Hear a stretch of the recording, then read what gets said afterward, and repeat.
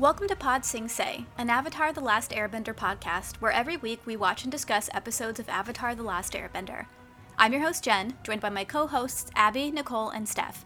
Today we'll be discussing the Book 2 finale, Chapter 20, The Crossroads of Destiny. From the Avatar Wiki. Azula betrays Long Feng and assumes leadership of the Dai Li.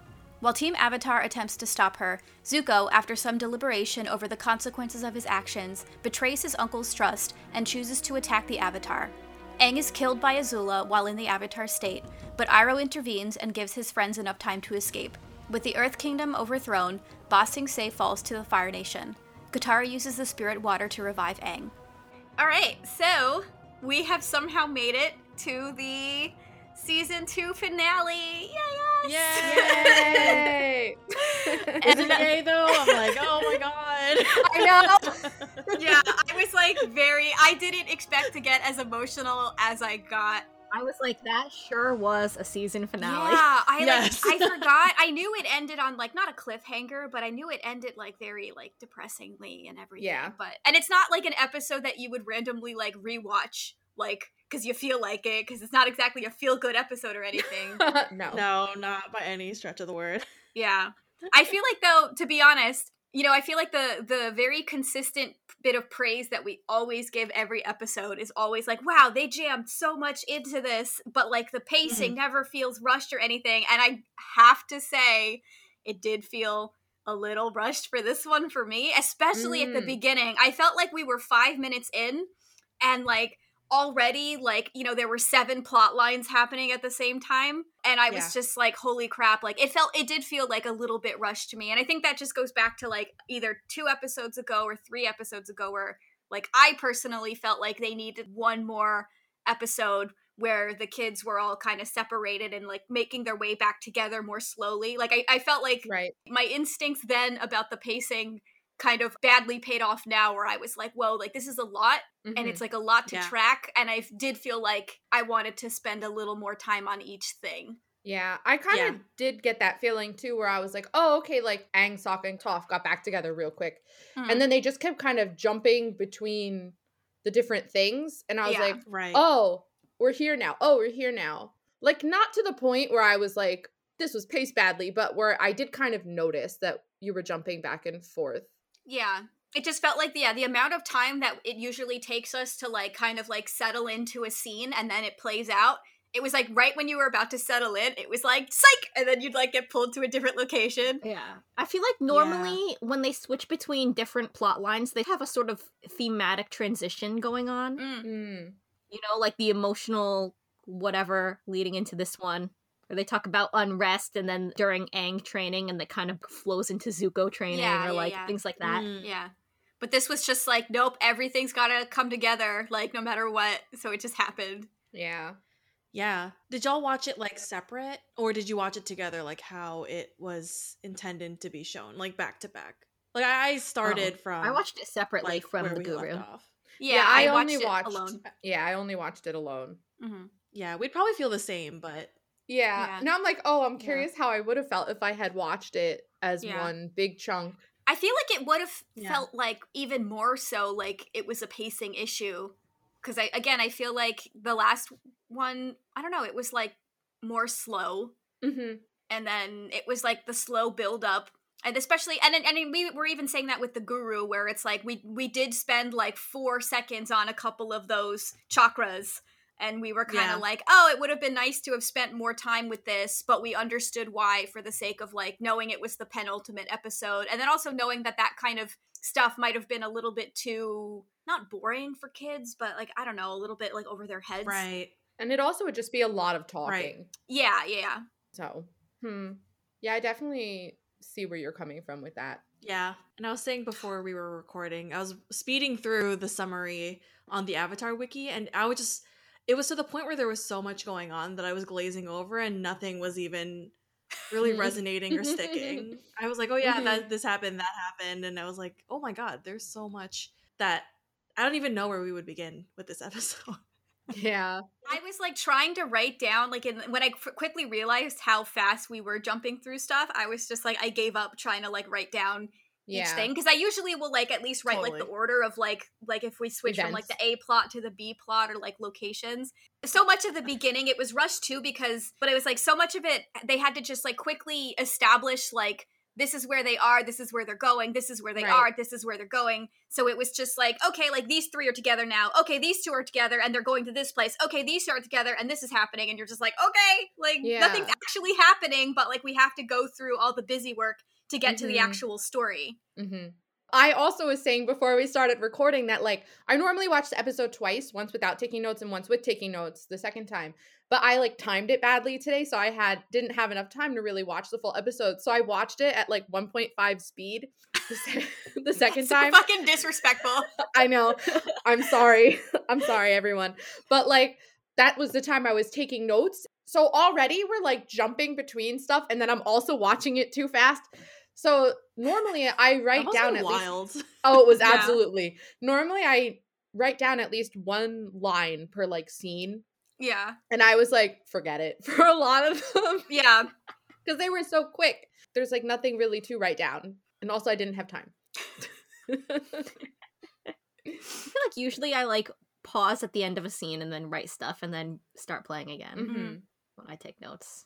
For me, it was just like the lines were funny, or like not even the lines, but like the action. Again, like Sokka just being like, "When are you gonna remember that she can't see things in the air?" Yeah, and then like Iroh being, you know, someone's like, "Destiny is a funny thing," you know, and it's just like, "Ha, indeed," and then like Aang being a lying little bitch to them about the Avatar. Oh my state. God, yeah. I was like, Toph doesn't need to be on the ground to tell you're lying. Yeah, I was actually like, can Toph? She can't tell through Appa, so like maybe he can actually get away with it. Yeah, right. But also, it was the most obvious lie in the world. I know. I like physically can't do it. I did write, good thing you're not on the ground, so Toph can't call you out immediately. So true. That's exactly why Aang chose that time. I was half expecting Toph to call him out anyway, to be like, I don't even need to be on the ground to know that's a lie. Yeah. Like, yeah. Oh my God. Honestly. I know we're going to be jumping around, but I was like, Zuko, what the fuck? Like the turn back to evil, like siding with the Fire Nation. I was like, oh no. Yeah. That was a shock for me because I don't remember this episode, so I was like, "Oh shit, he done goofed," and I was like, "I don't know if there's going back after this." He did. I mean, there obviously is, but like that was like the biggest goof. Yeah, the biggest goof. Oh God, it's like you're gonna play them like that. Yeah. To be honest, I feel like it's hard for me to not look at it like super subjectively, obviously. Mm-hmm. But I did have like a moment of like, oh, was this really justified kind of thing, where it's like his sister was throwing some super heavy-handed like manipulative words at him for sure. Yeah. But I was also just like, but like, you know what she's like this isn't new, but also like that's just like a thing when you've been in like an abusive relationship, or like you're being gaslit by somebody, and like, you know what, like she knew exactly what to say to him. Mm-hmm. So even as I was like, is this really like justified that he did go bad after all of like the creepy Zuko in the past episodes or whatever? But then I was like, oh no, it kind of is, because like, I don't know, I've never been in that situation, fortunately, but like I can't speak to what would or wouldn't work on any person who's very like traumatized and is still like not aware of it, like the extent of it. That's a really good point. I mean, I was like, Azula is so smart when I was watching that scene. So smart. Because she so competent. She sort of knows exactly what to say to him. And it wasn't even just like, no, Zuko, betray Uncle, come to the dark side, you know? Yeah. She played on his loyalty to his country and to his family. Mm-hmm. She framed it like your little sister is depending on you, sort of. And, like, you know that this is the right thing for your country, for your, like, it's... Yeah, she's like, Uncle's the one who betrayed you. And, like, a dollop of, like, everything you've ever wanted, but also just, you know that this is the morally superior choice, even though it isn't. Oh, but, man. like, you know, and even, like, that, like, moment of, like, giving him, like, being like, oh, well, it's your choice, you know, at the end. That's also, it's this tactic of, like, making the person feel like you have their best interests at heart. So clearly, you have to be, like... They still think they have their own agency. Mm-hmm. Yeah. Instead of just Iroh being like, no, Zuko, don't do it. You don't want what she say. Like, it was just very like, it's not, Azula's way had the illusion of less pressuring. Like, more like the illusion of more of a choice. Yeah. I think, like, I said it a few episodes ago where Iroh keeps saying, like, think about what you really want. Think about what you want. And I honestly think, like, Zuko did go with what he wants right now, is that he wants to go home and he wants to go back to the, like, illusion of a happy life at the palace, and he wants his dad to love him. And I think at this point, he thinks what happened to him, like his banishment and the Agni Kai, was kind of like he made a mistake. And now he has to make up for that. Like, he doesn't see it as the, like, abuse and, like, being thrown out, you know, that it was. Yeah. And Iroh said it again, like, I didn't write down exactly what he said, but he basically was like, think about what you want. And I'm like, that's not the right thing to say to him, because what he wants is to go home. Yeah. So he's going to make the choice that he, like, thinks that if he does this, everything's going to be great and happy again for him. Yeah. And I do think it's very important for him to make this bad decision. Yeah. Because I feel like if he ended up going with Team Avatar, the Boomerang Squad today, like, then the betrayal would just have to happen further down the line. Like, yeah, like, I feel like there'd always be that question in the back of his head, like, what if I had gone home? Yeah. You know, where I think he has to go home and see what it's like to, like, really make the decision and know what's best for him. He has to, like, get everything that he wanted. Yeah. In order to realize it's not actually what he wants. Yeah. It's like he wants things to go back to normal, air quotes, normal. Yeah. And it's just like, I feel like he doesn't even, like, realize what he's asking for. Like, he doesn't even realize, like, what that entails. And then. Right. But then he's still probably like, but it'll be different this time. Like, whatever bad things he did remember, or whatever painful things, or, like, being aware that his mom won't be there and uncle won't be there. It's like, oh, but it'll be different this time. Right. Because, like, I come back stronger and come back better, and then, like, it all blows up in his face nonetheless. Right. Like, he thinks, like, I've proved myself now. Yeah. So my father will love and respect me. Yeah. Azula even threw that at him, where she's like, you've restored your own honor. And I was like, this bitch is so fucking smart. I hate her, but I love her. She's, like, the perfect antagonist. Absolutely. So anyway. That was actually a really interesting, like, little conversation they had at the end about honor. Like, when he framed it, like, not framed, he was said, what if father doesn't restore my honor because I don't have the Avatar? And Azula was like, well, you restored your own honor today by doing this, by helping to capture Ba Sing Se. Yeah. And I was like, you know, this is interesting, because Zuko was looking at this from a perspective as though Ozai is the one in control of whether or not Zuko has honor. Like, Ozai took his honor away and then said, you can reclaim it by capturing the Avatar. When in reality, Azula is kind of right in that you control whether you have honor. Yeah. She's using a bad, like, for her, she's talking about, you know, conquering Ba Sing Se as being honorable, and that's not really what we're going with. But it's like, because Ozai could have said, you showed dishonor by not fighting, but you have the opportunity to make it up and redeem yourself. And that's sort of what he actually said. But Zuko seems to have taken it in this way, like, he's not in control of it. Even though, you know, like I just said, and I'm repeating myself, your own actions are really what is. And now Zuko, obviously in season 3, he's going to have to sort of combine both the idea of what Azula has said to him here, where she's saying, well, you're the one who can restore your own honor, and then combine it with what Iroh's been talking to him about like, who are you? What do you want? And, you know, figure out what it is, like, determine for himself what is truly honorable to him, not to Ozai or Azula or even Iroh. Yeah. What a complex little boy. Yeah. Yeah. This also just makes me sad about Azula, because even the conversations she had this episode without him, like the stuff she had with the Dai Li and Long Feng specifically, were just, like, so creepy. And, like, again, like, as a fan of the show, I was, like, super impressed and, like, in love. But then I was like, what did she go through that, like, she knows this stuff or she believes it so much? You know, like she was hitting on some like eminent domain, like supremacy kind of shit, you know, where it's just like divine right to rule is something you're born into. Yep. And I was like, oh no. God, I was like, look at this classism. It was like the old money versus new money condensation. And she's just like, I know your type, Long Fang. Like you were a kid from poverty who worked up the ranks. You know, where it's like, she's just like, I respect the game, but also you were never really a player. Like, I never even saw you as anything. And it's just like, oh my God, like, this is so gross. To her, he was just another playing piece for her to get what she wanted. And it makes me sad, because I know we've talked a lot about Azula and, like, how, like, she was failed just as bad as Zuko in very different ways. And, like, again, it's like every impressive thing she says for me, I'm just like, oh, but, like, how did this happen to you? Yeah, I feel like another like really sad thing about her, she's 14 years old and she killed someone in this episode. Yeah. You know? Yeah. Like, and it wasn't even like when we joke like, oh, Toph just killed those guys by crushing them with rocks. Like, she literally shot Aang out of the sky with lightning with the intent to kill him. And like actually killed him. Yeah, and she succeeded. Yeah. Because she's just a very competent woman. Tag warning, major character death. Yeah, like... Yeah. It lasts 5 minutes, but it counts. It's like followed by another tag that says he gets better, though. Yeah. But I don't know. It's just the Earth Kingdom falls and Aang dies, but he gets better. And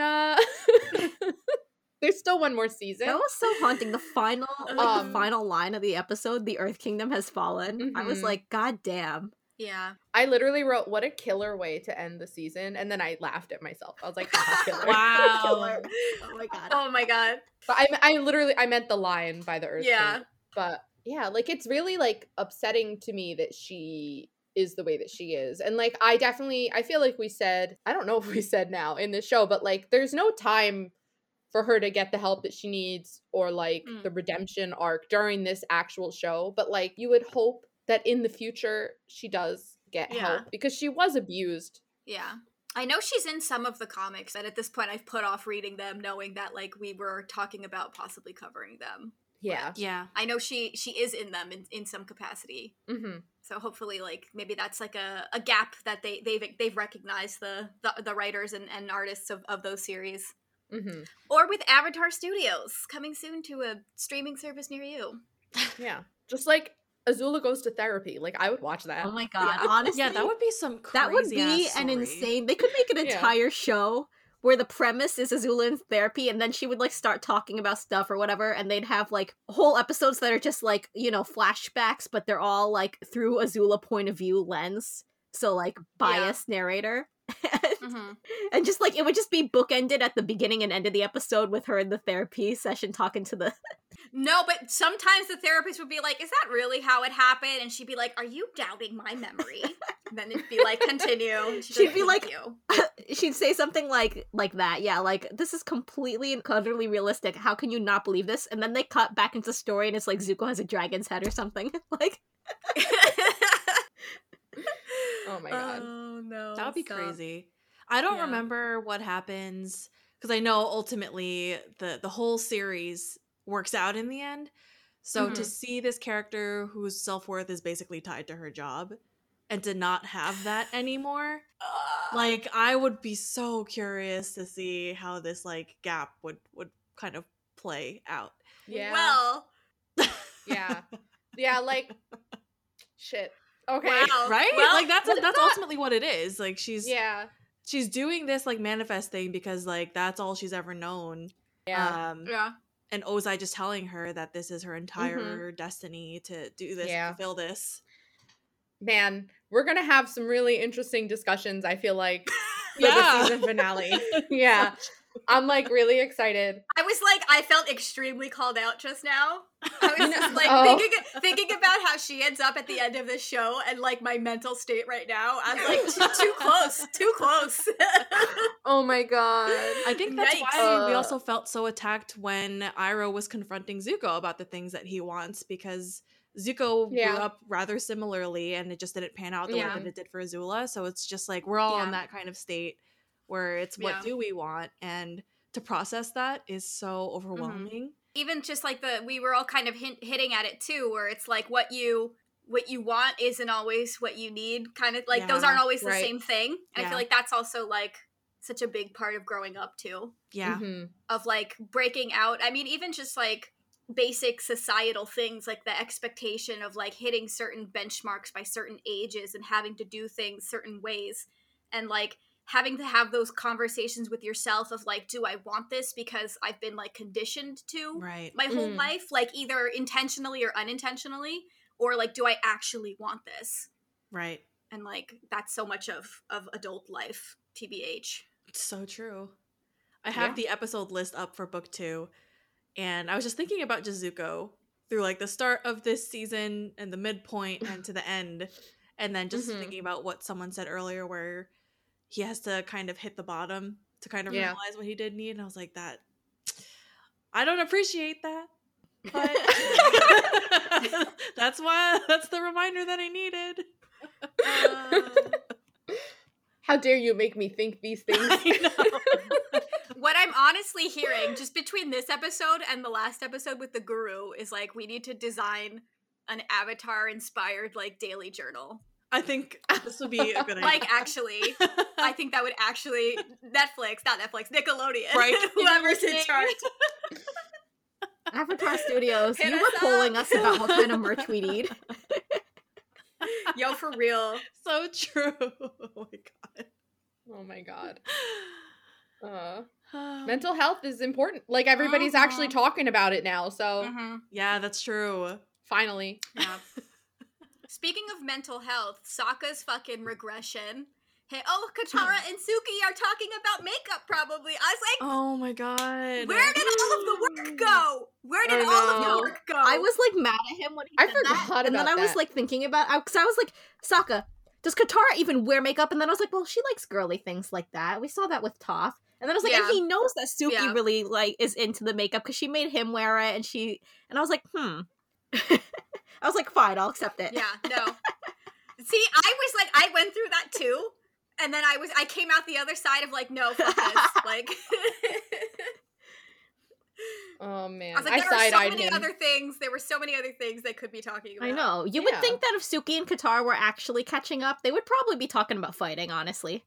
Honestly, I feel like, True. literally, that's what I was thinking. I was just like, it's been so long, and like, I feel like this episode really did show, like, we've seen it, like, they've showed Katara's progression so great through the show, but then this episode, like, she was giving Azula a run for her money, and I was just like, that's fucking awesome to even just show that Azula was struggling, and, like, Zuko had to bail her out. That moment when Azula stepped back and Katara's water cut her hair. Yeah. And Azula's eyes widened, and she was like, holy shit. Yeah, because even, like, Azula's never fought Katara, like, one-on-one. Right.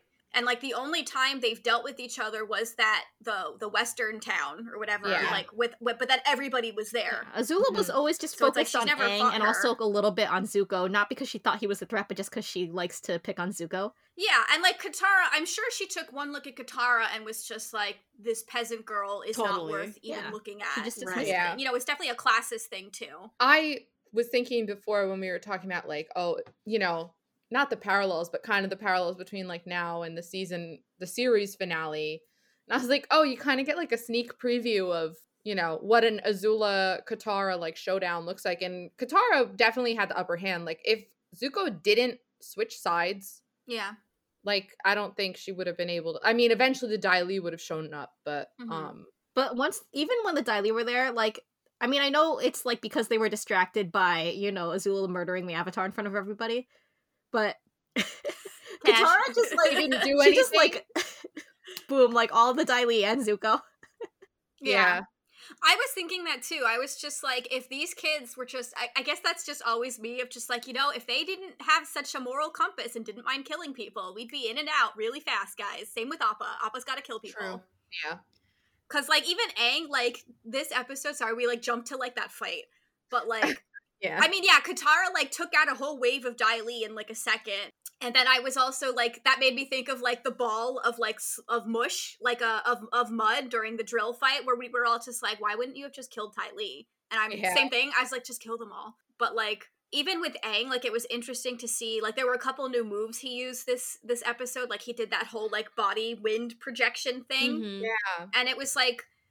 not funny, but it was interesting to think about how, you know, the airbending that he learned is like a very passive, like defensive airbending, and like any kind of more offensive attacky type he had to like develop on his own probably. So it's like interesting that like he like probably came up with this move by himself.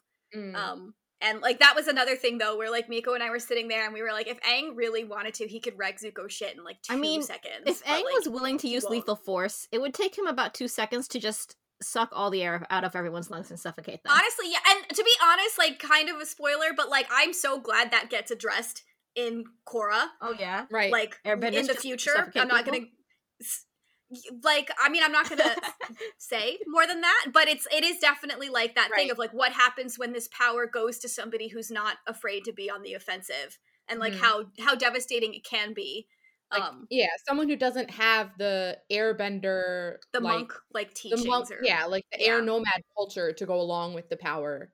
I mean, I remember seeing some fan theories and stuff where they said maybe some of the ways the air nomad culture formed even had some origins in them policing themselves, because they were aware that they really could just like completely wreck everyone's shit if they wanted to. Yeah. I thought it was interesting in that fight to see like the matchups and like how they were panning out, where it was like Azula versus Katara, like Katara had the upper hand. And then like with Aang and Zuko, they mostly were like, I would say like mostly evenly matched. Like there wasn't, I would agree with that too. in my opinion. Yeah. Mm-hmm. Yeah. I don't think there was one of them that was coming out on top. Although the Zuko and situation. Aang fight was a little interesting to me, because rather than it being like an Aang Zuko fight the way that we've seen a couple times earlier in the show, it seemed a little bit more like Zuko was just so frantic and desperate, and he was just like throwing fireballs, and Aang was mostly sort of avoiding them. Like, I don't know, it was weird because it wasn't so much of like a fight dance kind of deal the way that it has been even back in like back in Bato of the Water Tribe. There was a cool Aang Zuko fight, things like that. I feel like Aang immediately was just like, Zuko's not an actual threat, and he was probably like half watching like he was just watching Katara and Azula's fight. Not for nothing, he knows Azula. If anybody's gonna do like a cheap shot, or like not even cheap shot, but like, you know, if anybody's gonna go for the kill, it's gonna be Azula. Literally, she did go for the kill and took a cheap shot to do it. So like, I don't know why I'm qualifying your statement where you're like, not take a cheap shot. Literally, she's saying Aang knows because they've seen Azula do it before, even when they were fighting and she shot Iroh. Like, the gang is aware. I was qualifying cheap shot because I feel like, I don't know, when you're at war with somebody, no shot is a cheap shot, is what I meant. Yeah, I get that. Okay. Like, it's just like there was an opening and she went for it. The opponent made a mistake and she went for it. Like, it's not a cheap shot. It's literally we're in a fight and I'm gonna win. Like, like I'm gonna take advantage of every opening I get. Yeah, no, I get that. Yeah, fair. But yeah, as soon as I said it, I was like, oh, this doesn't sound like. I thought it was interesting that like this, I think, is the most powerful firebending we see from Zuko. Oh, hell yeah, the fire whip. That shit was so cool.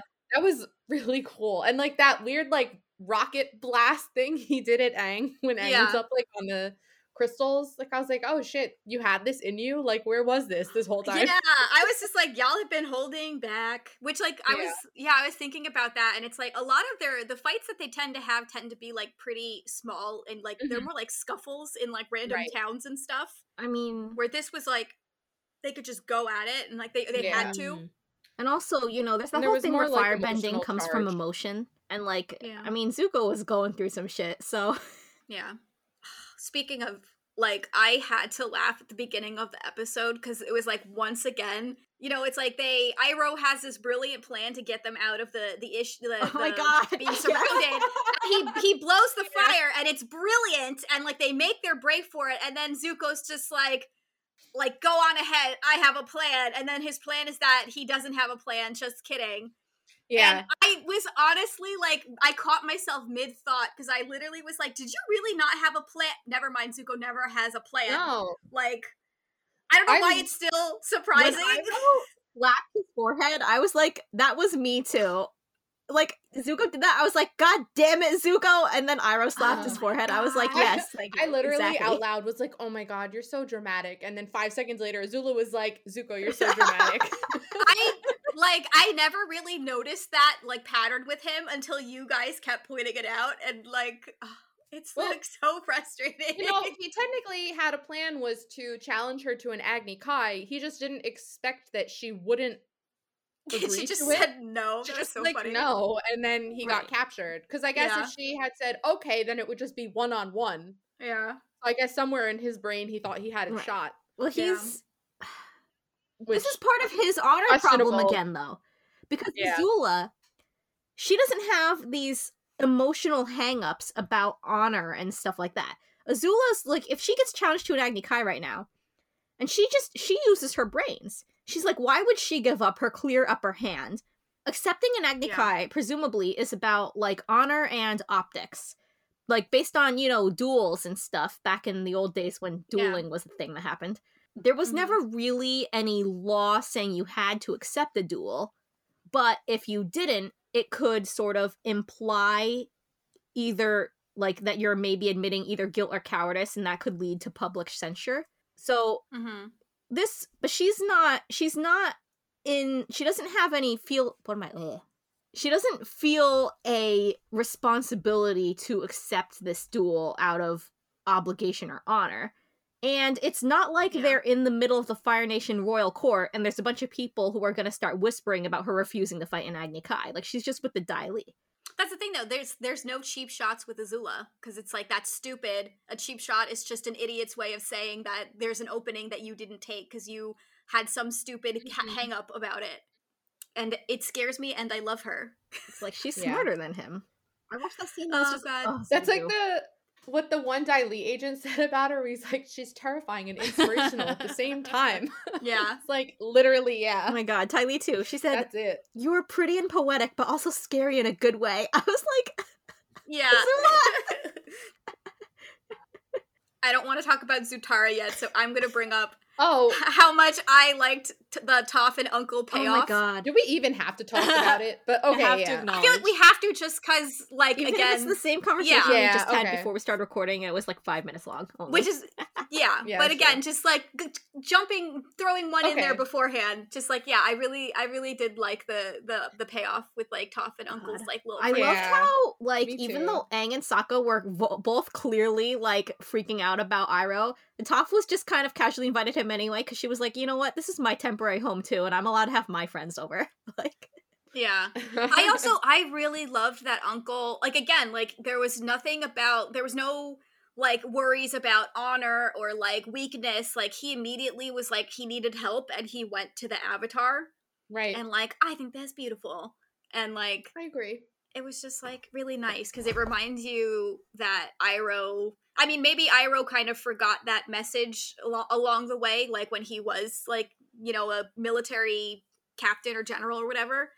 But like, you know, it's like the Avatar is for everybody sort of thing, and like his like bigger duty is supposed to be to protect them and like support them, kind of thing. So it was nice to see that. This is an actual problem to bring to the Avatar, where it's not like, hey, I need help getting onto the boat because someone stole all my shit. Can you help me? See, this is the real type of shit that you bring to the Avatar, okay? It's not some side quest bullshit. You're right. You're right. Oh my god. The Princess of the Fire Nation is here. Let's go. Like, that's like an actual emergency. Yeah. Like, oh my god, you're so right. I love that, like, their conversation too. Like, I feel like I hadn't remembered that there weren't really many scenes with the two of them, and I wish we got to see that, like, pair more. Yeah. Because it's just like, Iroh's like truly, like, you know, he believes in the Avatar, and like, he's always, even from like the season 1 finale, he's always been like, Avatar stuff takes precedence over like nation or country or whatever. And it was nice that the gang in this way sort of had this very positive, peaceful interaction with Iroh in general. It's like they weren't fighting. It wasn't even like amicable fighting, like when they burst in on Ty Lee and May's just like, just take the bear. Like, she's like, I'm not gonna bother fighting you about this. Which I did like, because it had a sort of like feel of like those friendly enemy superhero kind of things. But Iroh was just like, he was their ally here, and he was just hanging out with them, giving them good advice. Yeah. And like, even Sokka's objection to them working together was that they'd be helping Zuko. Like, it didn't have to do with Uncle Iroh at all. Yeah. It was more like he was like, no. And I loved that he was like, it's not enough that he's good on the inside. He needs to be good on the outside. I love that line. Yeah. That was so funny. I was like, that's true, Sokka. That was so good. Fair. Mm-hmm. Very, very cool motive, still murder. Yeah. I feel like that is, like, I could understand their hesitation with Iroh, because it, like, guilty by association or, like, complicity. Is that a word? Yeah. Yeah, so it's like, I get, like, the side eye, where it's like, okay, like, you're always, like, kind of in, like, the moral right, but also, like, you're not, because you keep indulging this crazy guy who keeps chasing us. And they were never in the presence of the viewers who are seeing the good side of Iroh and seeing how he's changed. It's always just been in the context of Zuko's always constantly trying to attack us. So that's true. Right. And Iroh's always there, not stopping him. Sometimes Exactly. he Yeah, makes that's snarky so remarks, true. which are funny, but he doesn't stop him. Yeah. No. It's literally just like, and that old guy he's always with. Yeah, like seeing Uncle is Yeah. like a signal, like, oh shit, Zuko, danger. Yeah. It's so funny. That's so true. I didn't even think about, like, our like perception is totally different because we get to see, like, everything. Definitely. I also love that he, like, snagged a Dai Li agent somehow. I mean, I say somehow, but you know he's a badass, so, like, whatever. Yeah. But then the guy didn't even wait for them to ask him a question. He just immediately spilled the plan. He spilled the tea, second- Stephanie. It was perfect and you wasted it. I'm ashamed. That's why Uncle captured him. He was like, this guy looks like a guy who spills tea, and I don't abide by that. And, like, normally I'd be extremely opposed to it, but Gotta punish him. man. speaking of which, rip Uncle's tea dreams. Oh, 'Cause I that is sad, because he was, like, legitimately excited about it. I liked, by the way, when Azula was, like, drinking tea casually with them, and I was like, I had a moment where I was like, this isn't Iroh's tea, is it? No. Yes? No. Like... That would have been funny. Yeah, we got like 1 second of creepy Zuko at the beginning of the Yeah, I noticed that. episode. He, like, opened his mouth and I was like, ugh. Yeah. It was just like one line. I don't even remember what he said, but he was like, He's just yeah. like, that's or great, something. Uncle. Just something generic. Something like that. Yeah. And I was like, ugh, gross. Yeah, super gross. Trying to think what else. Oh, we got to see other people saw Toph metal bend. Exciting. Yes. She threw, and I thought it was funny that they were like waiting for there to not be a Dai Li agent so she could do it without people noticing, and then she just threw the metal door. Yeah, and just left it there. Yeah, and it like, but not even that she left it there, it made so much noise. Yeah. Like, someone definitely heard you. Yep. There was not enough Toph in this episode. I really wanted to see her more because this was the fucking season finale. Yeah. Yeah, I feel like they kind of just got Sokka Yeah. and Toph out of the way for the most part. Mm. Because most of the action was in the Crystal Catacomb, and then, you know, they had that, like, Aang and Iroh moment Yeah. in the tunnel, and then, like, Toph and Sokka were just, like, in jail for a minute, Yeah. Yeah. and then rescued a bear. Like, that was Yeah. their that was their that was their contribution. whole plot. Yeah. I mean, that is crazy because it's like each book is, I mean, it's not even that each book is focused on like the specific like element. Like obviously this was like literally just based on like the nation or like the kingdom. Mhm. But yeah, as the like representative, I guess, of that element, like Toph definitely got a lot less screen time, and it makes sense that it doesn't like exactly replicate the first season because like that was so much like focused on Aang getting like a waterbending teacher and like learning. Yeah. Where it was like literally covered in like one episode. Yeah, that's true. Yeah, but it's like I get it, like, you know, like obviously like the stakes or like the world was getting bigger and the stakes were getting bigger, and like that was kind of just like a pre-established part of it that has to happen. So it's like, okay, like we've established it, now we can like brush it over kind of thing. Where it's like even like next season with the like when he actually learns firebending, it's like the same thing where it's kind of like solved in one episode sort of thing a little bit. Yeah. But it's like I don't hold it against them. No. I think that part of it too is if Toph had been down there in that cave, There's no competition. there was like, yeah. there's nothing. There's just Yeah. nothing. Like, An alternate reality I want to see so bad. yeah, she would just wreck everybody. Like, Yeah. let's be honest. Her and Aang would have just like had like they would have like double armored up on the crystals. They would have just destroyed everybody. Mm-hmm. Man. That reminded me too. Obviously, it reminded me of like Boomy's like growing crystals. Yeah. I think one of the Avatar extras said that like the crystals aren't actually very strong, so they don't make good armor. Yeah. Sorry. Well, Aang. someone needed to tell Aang that. I know he didn't know until it was too late. Nope. Okay, so the Crystal Cave. I know we're not trying to talk about Zutara, but like the fact that she wanted to use this sacred ass water to heal the scar, I was like, are you fucking kidding me? Oh, I know. I was so mad. It was such I a short know. time for her to just 180. Like, thank God you didn't, because you would not have been able to revive Aang. Yeah. Yeah. With your teeny, Yeah. tiny vial of spirit water. When she pulled it out, I was like, that is such a small amount of water. I'm so mad that the Northern Water I Tribe... said it in the first episode. They should have given her more of that. You they have really an entire did. like mini pond. Like, Yeah, come on. We were annoyed at that. We were I'm like, you so couldn't give them like a dead. mason Oh jar my at least? God. Like, come Yeah, on, come on. guys. Like, I was trying to think of some way that this was not completely stupid for her to be talking about healing Zuko's scar. And, like, the only thing I could think of was that the idea in general of, like, helping to solidify him on the idea of it being fine not to chase the Avatar is sort of like a long-term good. But other than that, I was like, what the fuck? It's a scar. It's not even it's not a grievous wound. Yeah, I don't think it would have Right. worked, No. to be honest, because there's nothing to heal. It's just like scar tissue. I at that honestly, point. at most, I feel like it would have lightened the skin. Or something. But it's still like the texture. It still would have been like scarred, and clearly like that disfigurement would have still have been there. Is his eyebrow gonna grow back? I don't think so. Like, I felt like it also just it sent the wrong. Like I know she meant well. Yeah, but it was also just it's still like, equating the scar with something bad that needs to be fixed. Yeah, and it's like him having that physical healing doesn't change all of the mental work that he would still have to go through. No. And I can't speak to whether or not it would make it easier or not. Yeah. But maybe it would. But but at the same time, it's like I really couldn't imagine it like just completely restoring his face and not even thinking about like, oh, would his hair, like his eyebrow grow back or anything like that. Yeah. I think part of it is that she literally just had implied that like she said, oh, your face was the face of the enemy, and he took that to mean like his scar and his disfigurement, and so maybe she felt a little bit guilty about that. That's even worse. Still not a good reason. No, you're like tiny bottle of healing water. I am not disagreeing. You've just been equating the scar with like a symbol of his need to capture the Avatar, and so like metaphorically speaking, eliminating the scar is like eliminating his capture the Avatar mission.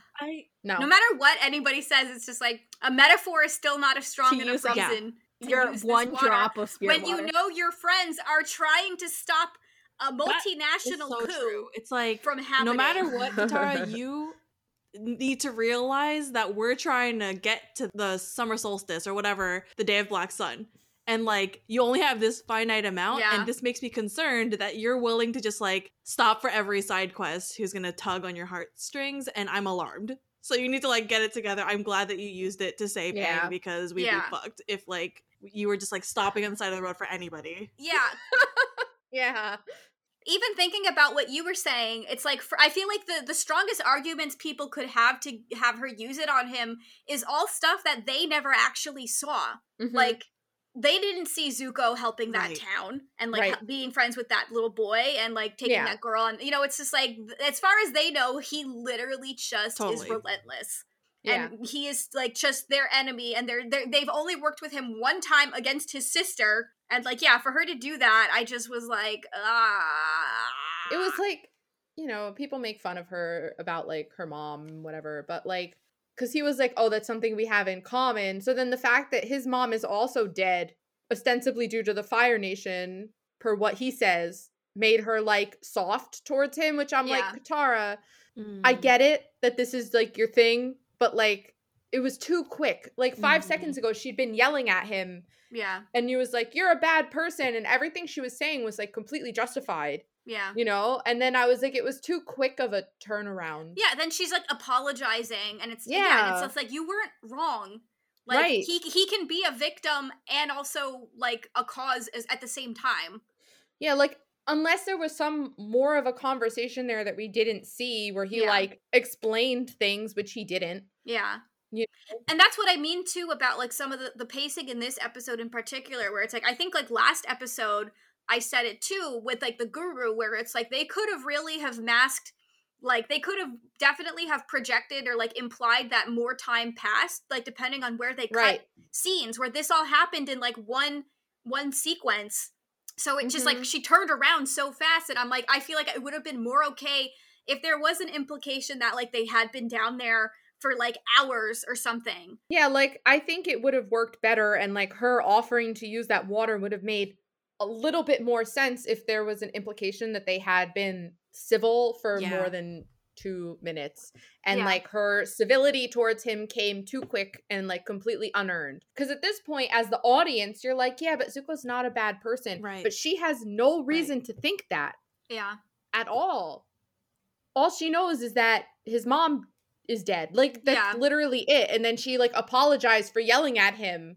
No, I was gonna say, I almost feel like rather than her offering to try to heal him, it would have been, like, for me, I almost feel like the turn of her just starting to be civil towards him instead of hating on him, because maybe, you know, this is the moment where he kind of stops being the monster under the bed and she sees that he's also a person.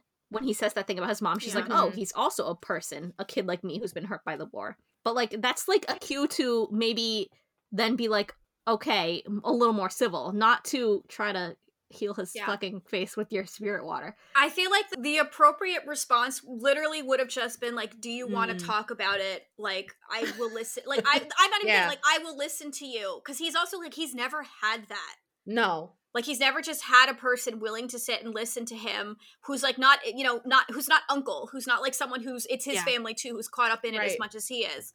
To be like, I'm willing to listen to this about like your mom and whatever. You know, and that's how she bonded with so many people. That, like, you know, good or bad, that's how she bonded with Jet. That's how she bonded with Haru. And like, and then when they're fighting later on, like, you know, they are fighting like they're like ex partners and like a, you know, it's just like, I trusted you. That was so weird. She was like, I thought you changed. I thought you were good now. And I was like, what the hell made you think that? She was like an avatar lol for like the audience.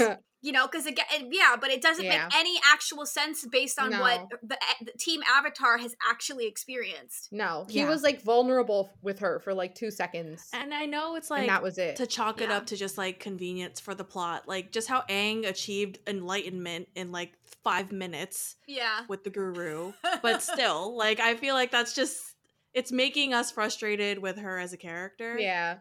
Because that's just like not how it works. It's just giving us a false sense of like problem solving.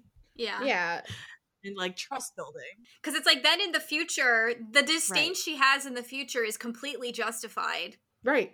Yeah, and then at that point, I feel like the audience is probably also annoyed at her because they're just like, come on, Katara, get over it. And it's just like, why? Like, she's in the right in the future. Right. Like the amount of pushback she gives because of this moment. But then it's like, well, no, that should have always have been there. She should never have given him an inch because he never deserved it. Yeah. The good needs to be on the outside, too. Exactly. Yes. The good needs to be not as us, the omniscient audience, watching everybody's, like, stories unfolding concurrently. Right. Like, I think that's something that people forget a lot, is, like, you see everything, so you have a more rounded, full view of each character. Yeah. But, like, you have to think about, what are these people actually seeing of this other person? Yeah, it's just like, how many times have their plot lines crossed over, and when has it not been a fight? Or, like, when has it not been bad? Right. And, like, it's always been bad. It's always been bad. Man. Every time that Zuko did anything that seemed slightly not bad, he then turned on them. Like, when he rescued Aang at Pohai, and then Aang was like, wanna be friends? And Zuko, like, shot fire at him. Or, like, when they worked with Zuko and Iroh against Azula in that ghost town. And then, like, they tried to offer to help, and he, like, yelled at them. And literally the only Team Avatar member that knows he's not a shitty person is Appa. Like, that's the only person who, like, is like, yeah, this person helped me one time. Like, it's still just one time. It was a big one, but, like, one time. Yeah. It doesn't account for all the times he tried to, like, shoot Appa out of the sky. And I feel like Toph only has context for Zuko in terms of what Iroh has said about him. Yeah. So then maybe she's not, like, but, which I feel like these dynamics end up playing out in the 3rd season. Like, you know? Yeah. Because Appa and Toph have, well, Appa saw the one good thing that Zuko did that made him deathly ill. And then Toph, like, never really interacted with Zuko. She has, like, 0 context. Mm-hmm. Yeah, all she has is hearsay. She knows that the gang talked about him being an angry jerk who was always chasing them, and she knows what Iroh talked about with his nephew being lost and stuff. Yeah. And that's it. Mm-hmm. And I feel like the show is very good in being consistent with that kind of stuff. Because we'll see how that turns out later. Oh my god, this made me so happy that we don't have to wait like a year and a half for season 3. Like, I got like anxiety. I was like, I don't want to wait. And I was like, oh, I don't have to. Like, ooh, that's nice. It took that long? How much of a gap was there? Hold on, I'm literally looking it up right now. Okay, so I feel like emotionally it was massive. Because at that point, like, Avatar...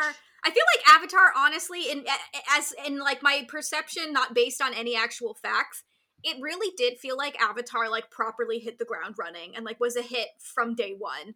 Yeah. Like there wasn't like a slow, like I feel like, again, I'm sorry, J.K. Rowling, but it's like Harry Potter was a good example of a series that came out when we were kids that had like a very slow roll. I feel like it didn't really become like mainstream popular until like the 4th book or the 5th book. And, like, that was also when, like, the movies started coming out. Where there were a couple years where, like, you had to wait in between them for sure, but it was shorter and it was, like, there was less hype and stuff. Where I feel like Avatar was always just, like, when is it coming? So, the last 2 episodes of Season 2 aired on December 1st, 2006. And then the first episode of Season 3 aired on September 21st, 2007. So, it was, like, almost a year. Yeah. And then I forgot... because I'm looking at all the air dates now, and the part 2 of The Day of Black Sun aired on November 30th, 2007, and then the next episode, The Western Air Temple, aired on July 14th, 2008. Yeah. So there was, like, that huge-ass gap, but then what's really funny is they literally aired, like, an episode a day at least. Yeah, I remember after that. So it was, like, you waited forever, and then it was like, bam, bam, bam, the show's done. Oh man, I remember. Because I remember there was that big gap, and I feel like that's the thing too, like the misconception about like animated shows and stuff is that like, oh, the whole season got greenlit, and it's just like, that's like, it depends. Like, of course, like nothing is like one way or the other, where it's like Avatar, it was like maybe they greenlit the pilot, they'll greenlight half of a series, or like they'll do like a half series order, and they'll greenlight it, see how it's going, and then they'll greenlight the other one. And it feels like that's like what must have happened with season 3, and that's fucking scary to realize that it affected. Imagine the air if dates. it had ended after Day of Black Sun. Can you fucking imagine? Oh my gosh, the audacity! I would have lost of my mind if that was the last thing. Wow. But I could understand that maybe that was something like, you know, maybe there had been, maybe it wasn't even about greenlighting the first half of the season and then later the second half. Maybe I could see it getting like a full season greenlight, but then maybe like they ran into not even production issues. Maybe it was just delays because like the production, you know, there's so much more fighting and there's so much more. So it's like, oh, maybe they just did that. And then, or maybe they did it all. They had it in the vault and they decided to keep building up hype. Because I know, you know, it's like they kept gaining audience, and I feel like it's not like today where, like, you could, you know, if you missed an episode, you know, who knows when you were going to cycle back into getting to see that. So I could imagine, too, like, I know I used to get really mad at, like, Toonami and shit because they would show, like, Inuyasha or Yu Yu Hakusho, and, like, they would get to a certain point, and then they would show, like, 5 new episodes, and then they'd start the entire show all over again. And then, so it'd be, like, 6 months until you finally got new episodes again. And like I could see them doing that to just like keep building the hype and keep giving people chances to catch up and watch everything. Right. But like shit, like that's annoying when like you're a fan in it and like you just like want it to happen, and then to air them all like every one new episode a day. Yeah. This is pre-streaming site. Yeah. Yo, for real. Hold on. I'm like looking real quick. So like they aired, so Western Air Temple was on a Monday. Yeah. Then Firebending Masters Tuesday. The Boiling Rock Part 1 and 2 was on Wednesday. Then Southern Raiders was on Thursday. The Ember Island Players was on Friday. And then the last 4 episodes were all aired together on Saturday. Wow. Yeah. I remember that. I remember that. I remember because I was like, don't talk to me to my family. Yeah. Every day. I used to like go hide in the basement and watch cartoons. I remember I watched the last 4 episodes in our living room on the big TV. I was like, please don't talk to me. There's 4 episodes that I need to watch right now. Like, don't even look at me. I remember. Yeah. I don't remember. I feel like I might have had like work or something where I had to like record it and then go watch it. Like, you know, we used to have to record on our blank VHS tape, record the, there's no DVR yet. Record over like some Inuyasha that you had previously taped, and you cross out the name so you write the new thing. Yeah, for me it was always like Toonami used to air, like it was like Dot Hack Sign. Oh my god! Like at 4 a.m. and like Dragon Ball was I used like to record super late, Case and then in the morning, at 3 a.m. Yeah, Case Closed was super late too. Ghost in the Shell was super late, and then in the morning it was like the 4 Kids, like all the Saturday morning cartoons. It was like the shitty One Piece dub and like Shaman King and iconic. Stop. I just googled it, and apparently DVRs were made in 1999. Damn, son. I feel like, I don't know, nobody had them. No, though. I don't know when they became mainstream. I just was like, when did that become a thing? And I just watched Netflix. It's like a shameless plug. It was really good though. But Netflix just released a documentary it's called The Last Blockbuster. And it's about the very last Blockbuster, like legally, like it's a franchise owned by a family that exists in Bend, Oregon. And it's really interesting because they talk about how like the company went out of business, and it talks about how like Netflix wasn't like the main reason, but it was a factor to that, and like, but then also so was like TiVo and like DVR, and I was like, I forgot TiVo was a thing, but I remember that's like what everybody had. But it was like a fun throwback of just because it's like, yeah, I remember going to like Hollywood Video and like renting shit. I remember going to Blockbuster. Yeah, I never got into the DVR thing. Like, I could never justify it to my parents. Yeah, my family never did. Like, if I missed it, I missed it type of deal. And that's, like, very weird to think about. Yeah. I feel like for me, I got into torrenting oh my God, yes. at, like, a very young age. So for me, LimeWire. It was, like, yeah. My first bootlegs were properly, like, Dragon Ball GT was just a rumor in the US. And I remember, like, getting, like, bootlegs from Chinatown. Oh my God. Of like badly subbed, fan subbed like anime, like Naruto and Dragon Ball and everything. And then getting into torrenting and like, yeah. I never really torrented. I always would just like stream stuff. Yeah. I'm like thinking back. No, for me it was like my high school had an anime club, and like the president, that's how he got everything. Jen, you're stirring your tea. Oh shit, you're right. And you were talking and stirring. Sounds diabolical. We're about to go into the sunken place. The sunken place, yes. Yeah. I'm just like telling all these kids, I'm just like, pirate your stuff. No, it's different now. It's different now.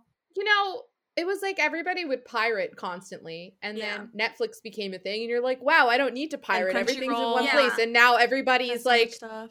Yeah. Crunchyroll started illegally, and then they were like one of the few places. Yeah, Crunchyroll was like a pirating site, like an illegal streaming site, and then they went legit. They were like, oh, it's better to like actually turn this into a viable legal business.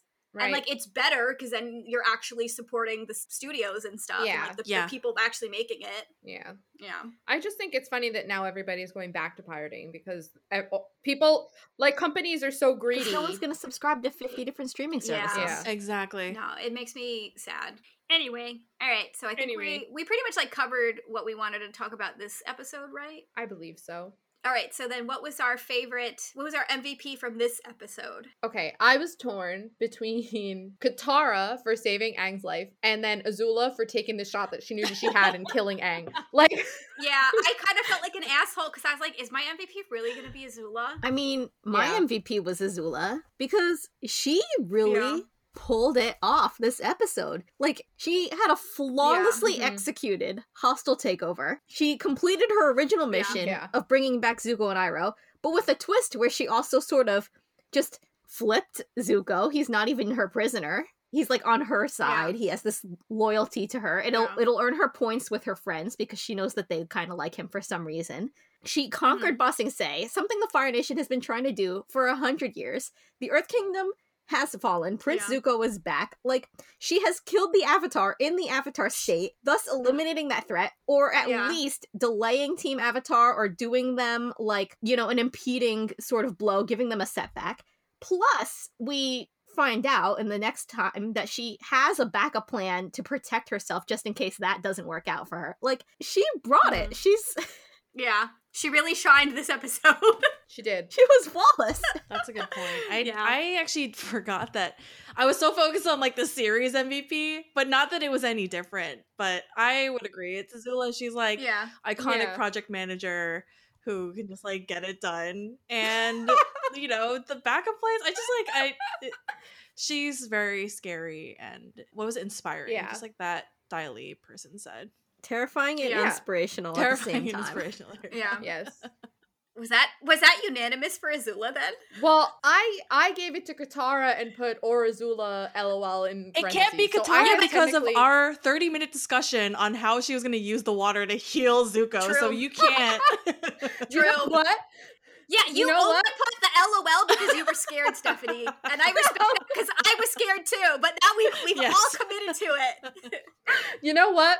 You got me. It's Azula. If I was going to choose someone not evil, it would have been Iroh, not Katara. I was thinking Iroh. I agree.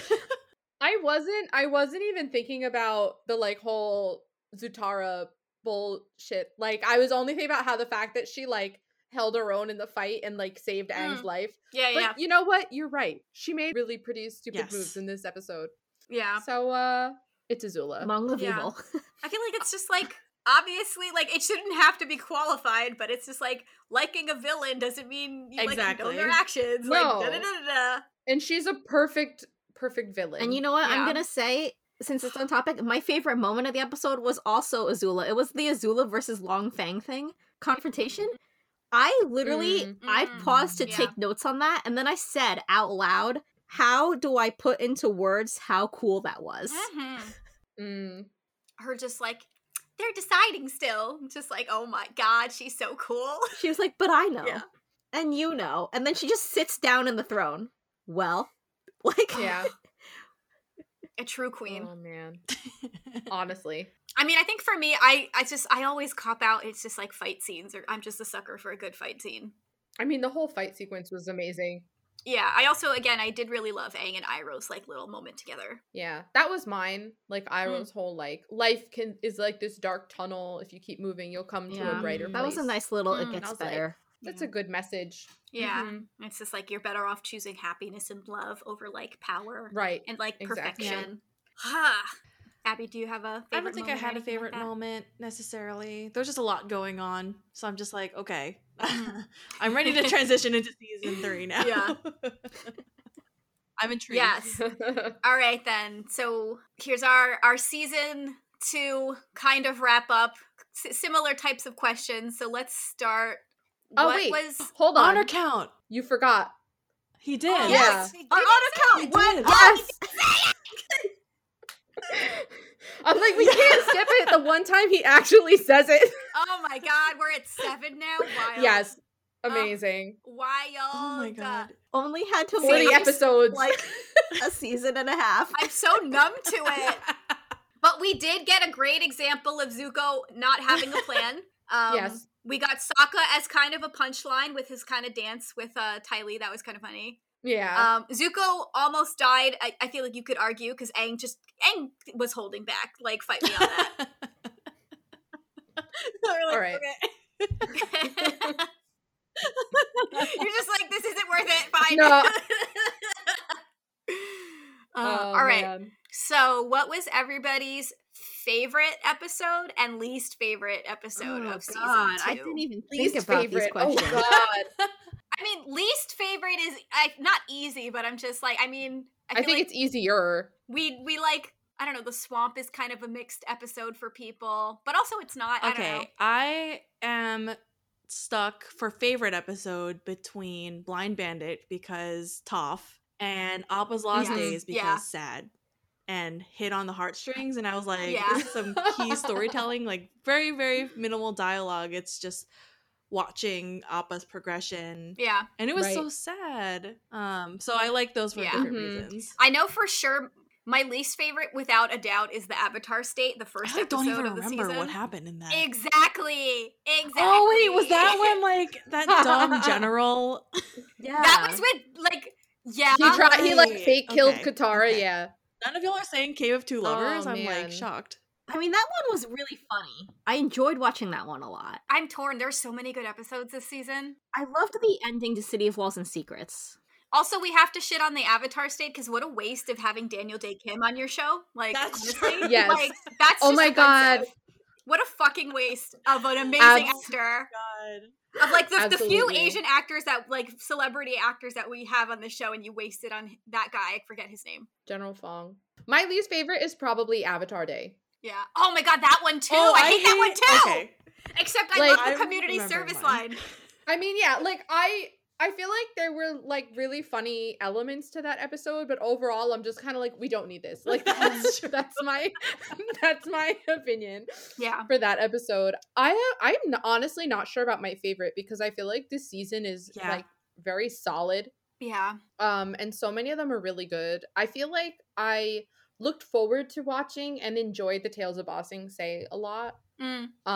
And I'm always kind of a sucker for like day in the life, kind of like Yeah. not plot Mhm. heavy, like, you know, kind of thing. Yes, So yeah. I liked seeing Yeah, just that. like bottle episodes. They're nice. Yeah. It's like especially nice when you know they're actually fucking canon too. Right, yeah. Like I used to get so mad at shows that would have like filler that was like Mhm. all of that. It was like all that nice character development, but then it was never actually canon. And so then they like never Right. address it and you're just like, fuck this. Yeah, no. You know, this one it's like legit and you get Yeah. to see, you know, different character dynamics and there were a few like gut punches in there. So I think that one was my favorite. I've Yeah. identified my least favorite because I felt like I was so vehemently in hatred of that pregnant couple. So it is the Serpent's Pass. I was like, somebody has to say the Serpent's Pass. It's a fucking waste of an episode. I was torn by that because I was like, even though I also hated the couple, like, but Serpent's Pass was good otherwise.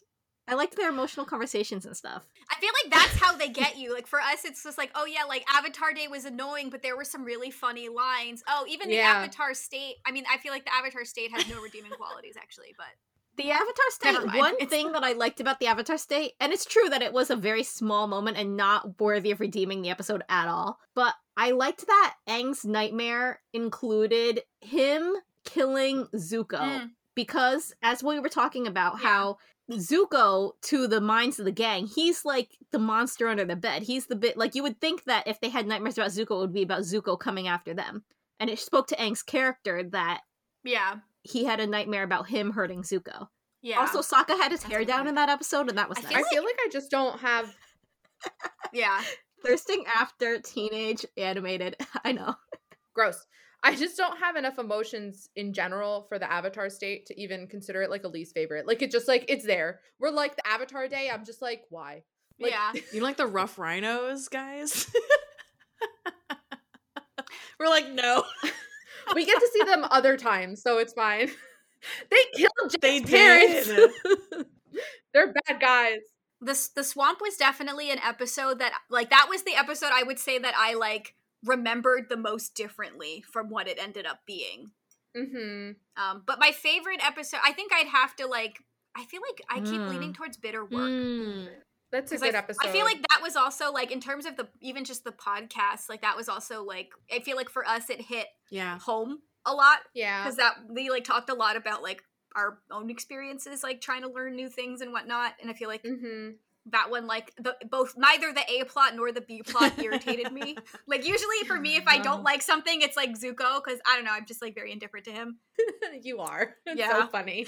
Bitter Work was interesting because it was one of those episodes that I remembered as being like Mhm. boring, don't care. Yeah. And then I watched it and I I was like, feel like damn. what helps is that the A plot and the B plot are kind of like parallels to each other. Yeah, like what Nicole was saying earlier about Yeah. like it's always nicer when they like thematically they like bleed into each other. Mm-hmm. Yeah, I feel like it's hard to say like one of the later episodes could be like a favorite because it is like they start to get like so much more heavy. And they're also Yeah. related to each other too. It's like you need the context of having each other for them to all hit properly. Yeah, and it's like it makes there's always still like really funny moments in every episode, but it's like is it enough Like, to you be could the look favorite? at the entire second half just as like one large Bossing Say Yeah, episode, true, sort true, of, true. you know? Yeah. Who would you say was your favorite character going into the season, and then is that different leaving Or like the first half versus second half, season? maybe? Mm. completely subjective, like who is your favorite going in and who is your favorite going out. Not even like who do you think had the best development or anything. Like those could be like different. Well, like I remember when we talked about season 1, I said my favorite character was Sokka. Yeah. He was in the background a lot this season, I felt. He didn't get to shine as much this time. He was he was. I still really like him a lot, but I don't know if I would necessarily say he was like my favorite character in this season. Yeah. Because it's like, I know for me last season, like Aang was my favorite, but I think the character that like surprised me the most, who was, I felt like was like the season, not MVP or whatever, but like who had like the most development that I thought was worth noting was Sokka. He was very much on like the back burner this season. Yeah. I liked Toph. I don't even know. I'm like, I mean, Toph is like the season MVP because there's about a million times where it's like, thank God they added her to the team. I'm just like, it's Toph. Yeah. Yeah, like she saved everybody's lives so many times. And with zero thanks. Like what the fuck's up with that? See, that's another reason why the Serpent's Pass sucked, because Toph saved everybody multiple times without any acknowledgement in the episode. Almost drowning. Yeah. The disrespect. Right. Like my default favorite character is always Aang, and I'm like, as like just a blind lover of Aang, I'm like, that's like not. I was like, that's not a good enough answer.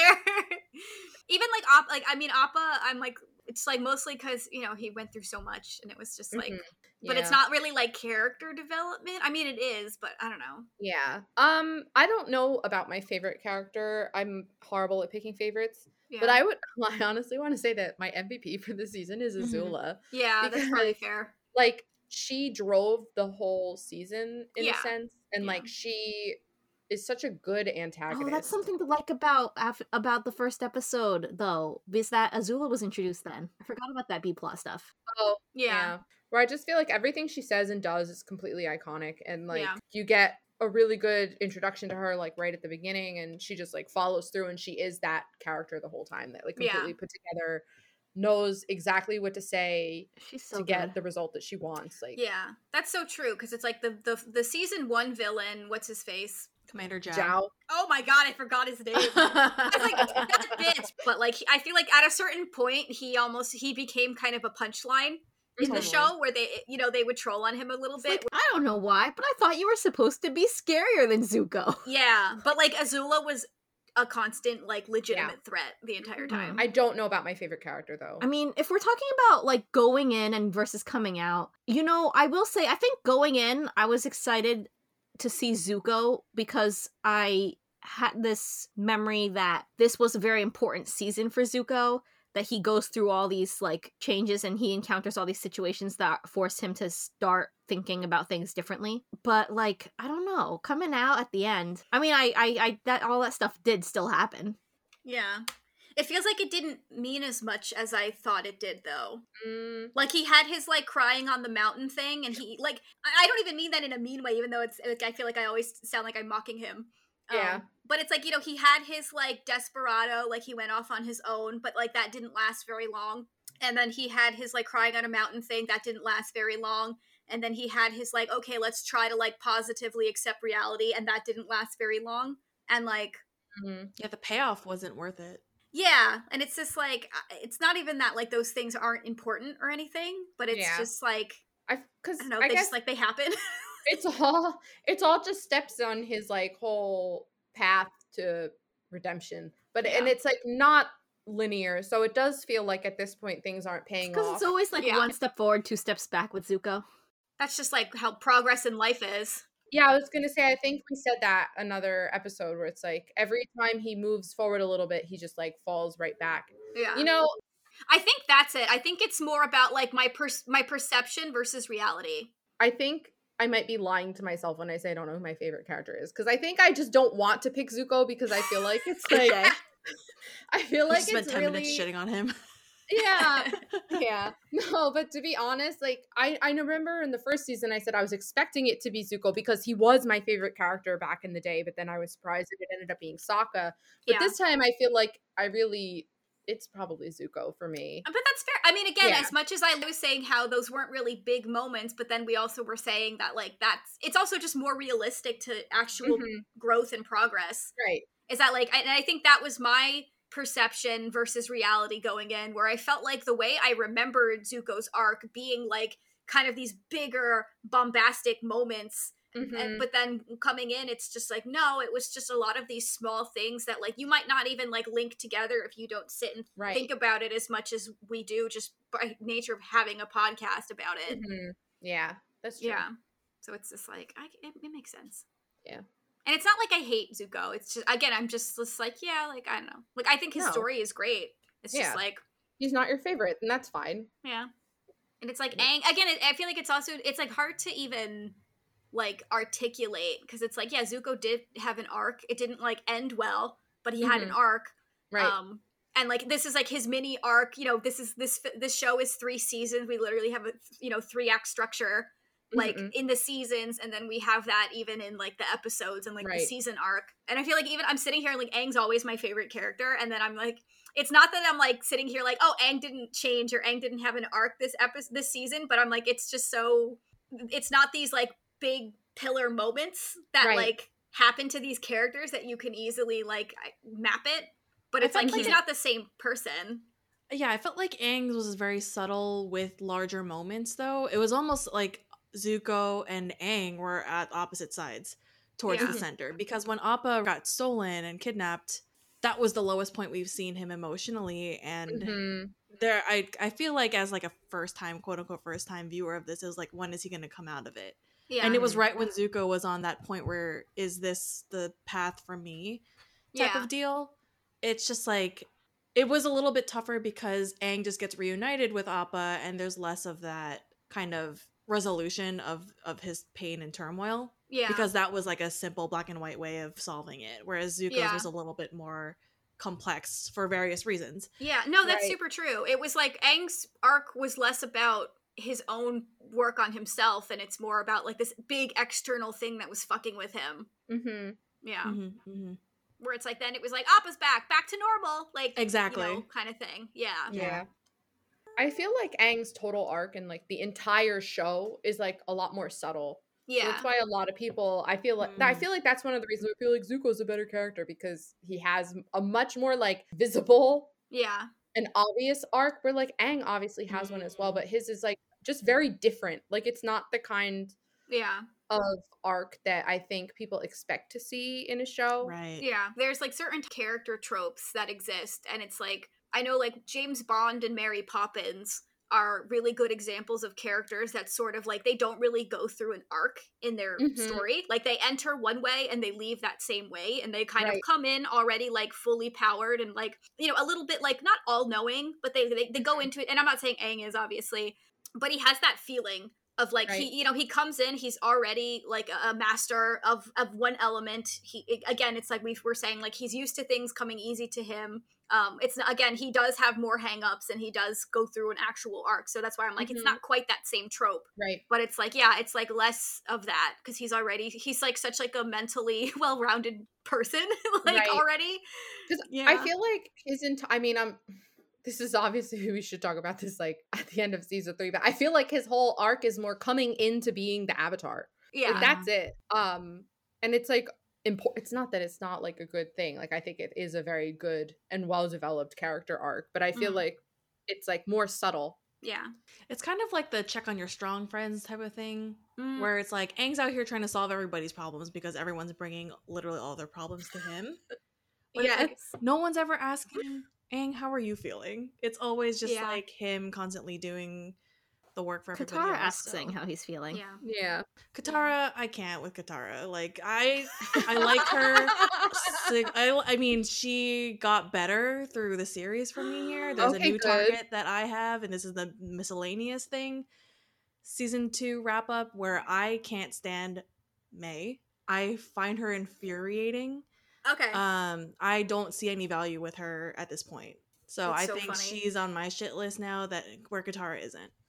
So I'll take it. All right, not the least favorite anymore. Yes. This is Abby's character arc on this podcast. I don't know if I'll ever say I like Katara, but I know that she's there for Aang in a way because she gets it. But like May right now, super one note. I understand she's more of like a comedic effort type of thing, but if I had to pick between the dangerous ladies, like between Ty Lee and May, I like Ty Lee 100%. May, I'm sorry, not sorry, but you're not doing it. This makes me very excited for season 3. Yeah. Nicole, did you say your favorite character for the season? I said that the MVP of the season is Toph, and that if we're and that going in, I was very excited about Zuko. Okay. I don't know coming out. I mean, all the stuff I said about Zuko still holds, and all the stuff I said about Toph still holds. Yeah. Azula was introduced really properly, and she's amazing, and I love her. So there's that. Okay. I don't know what to say. Yeah. This was a cool ending for Iroh this episode. In terms of like the season, like a cool season ending for Iroh. Yeah. It's Iroh versus Zuko kind of happened, and that was like, oh shit. Yeah. Right? That was like a big deal. That's true. You could argue that like this was his like redemption moment for Team Avatar, where now they're like, okay, you win in our book, kind of thing. Right. Like this was Iroh very clearly. He chose their side. It's like in the past he's always just sort of stood there and not done anything while Zuko was attacking them. Yeah. And here he actively was like, he spent so long trying to give Zuko all these opportunities to sort of choose, good. This sort of seemed like Zuko made his choice and therefore Iroh made his. Almost. It was like, that's it. Zuko chose Fire Nation. I gotta fight him. Yeah. I have to actually stop him. So weird. It was a very decisive sort of action that Iroh finally undertook this episode. Yeah. So That's such a good point. We'll be keeping an eye out for that in book 3, because it's like he spent so much effort in this season to have him assess what he wants and treated him like the son that he lost, and now to see that. I'm sure they'll dig into that a little bit more in the next season, but it's a nice way to round that out here. And R.I.P. Jasmine Dragon. And obviously on the Zuko end, we did see that it seemed like the major thing that Zuko was feeling unsettled about was the whole like went against Iroh thing. Yeah. I'm just like, even if you were like temporarily like caught up in like Azula's bullshit, I feel like wouldn't it, as soon as you like raise your fist to him and you see him willing to fight back, how does that sinking feeling of I fucked up like not just slam into you right away? I feel like it did. It has to. Like I wish they showed it. Yeah. Like he had this disquiet about him, which I like. Iroh just like looked away. And even when Azula was going around gloating like all happily, like, we did it, Zuko, and Zuko's just like, I betrayed Uncle. He's just like, then why doesn't it feel like we won? It's just like, bitch, you made your choice. But he's like, I don't understand. Everything that you're saying, Azula, makes logical sense. You're right. I did everything right. He's like, but I still feel bad, and I'm not sure why. I think it has something to do with Uncle. Oh, boy. Oh, man. Well, no one ever said character arcs were straightforward. Quick. I don't know. I don't even know what to say about Zuko. Straightforward? Yeah. You fucked up, Zuko. Yeah. You done goofed. You done goofed. Like, he always does. I'm just like, it blew up in his face. Like, everything always does. Everything. Oh, man. All right. Any final thoughts? No. I'm excited for season 3. Yeah. I'm glad that we don't have to wait a year. Yes. Yeah, we just get to watch it literally in a week. Hell yeah. This has been Pod Sing Se, an Avatar: The Last Airbender podcast. Join us next week where we will enter the 3rd and final season with Book 3, Fire, Chapter 1, The Awakening. If you haven't already, please leave a rating and subscribe to us on your favorite podcasting platform. Thank you all for listening, and talk to you again soon. Bye!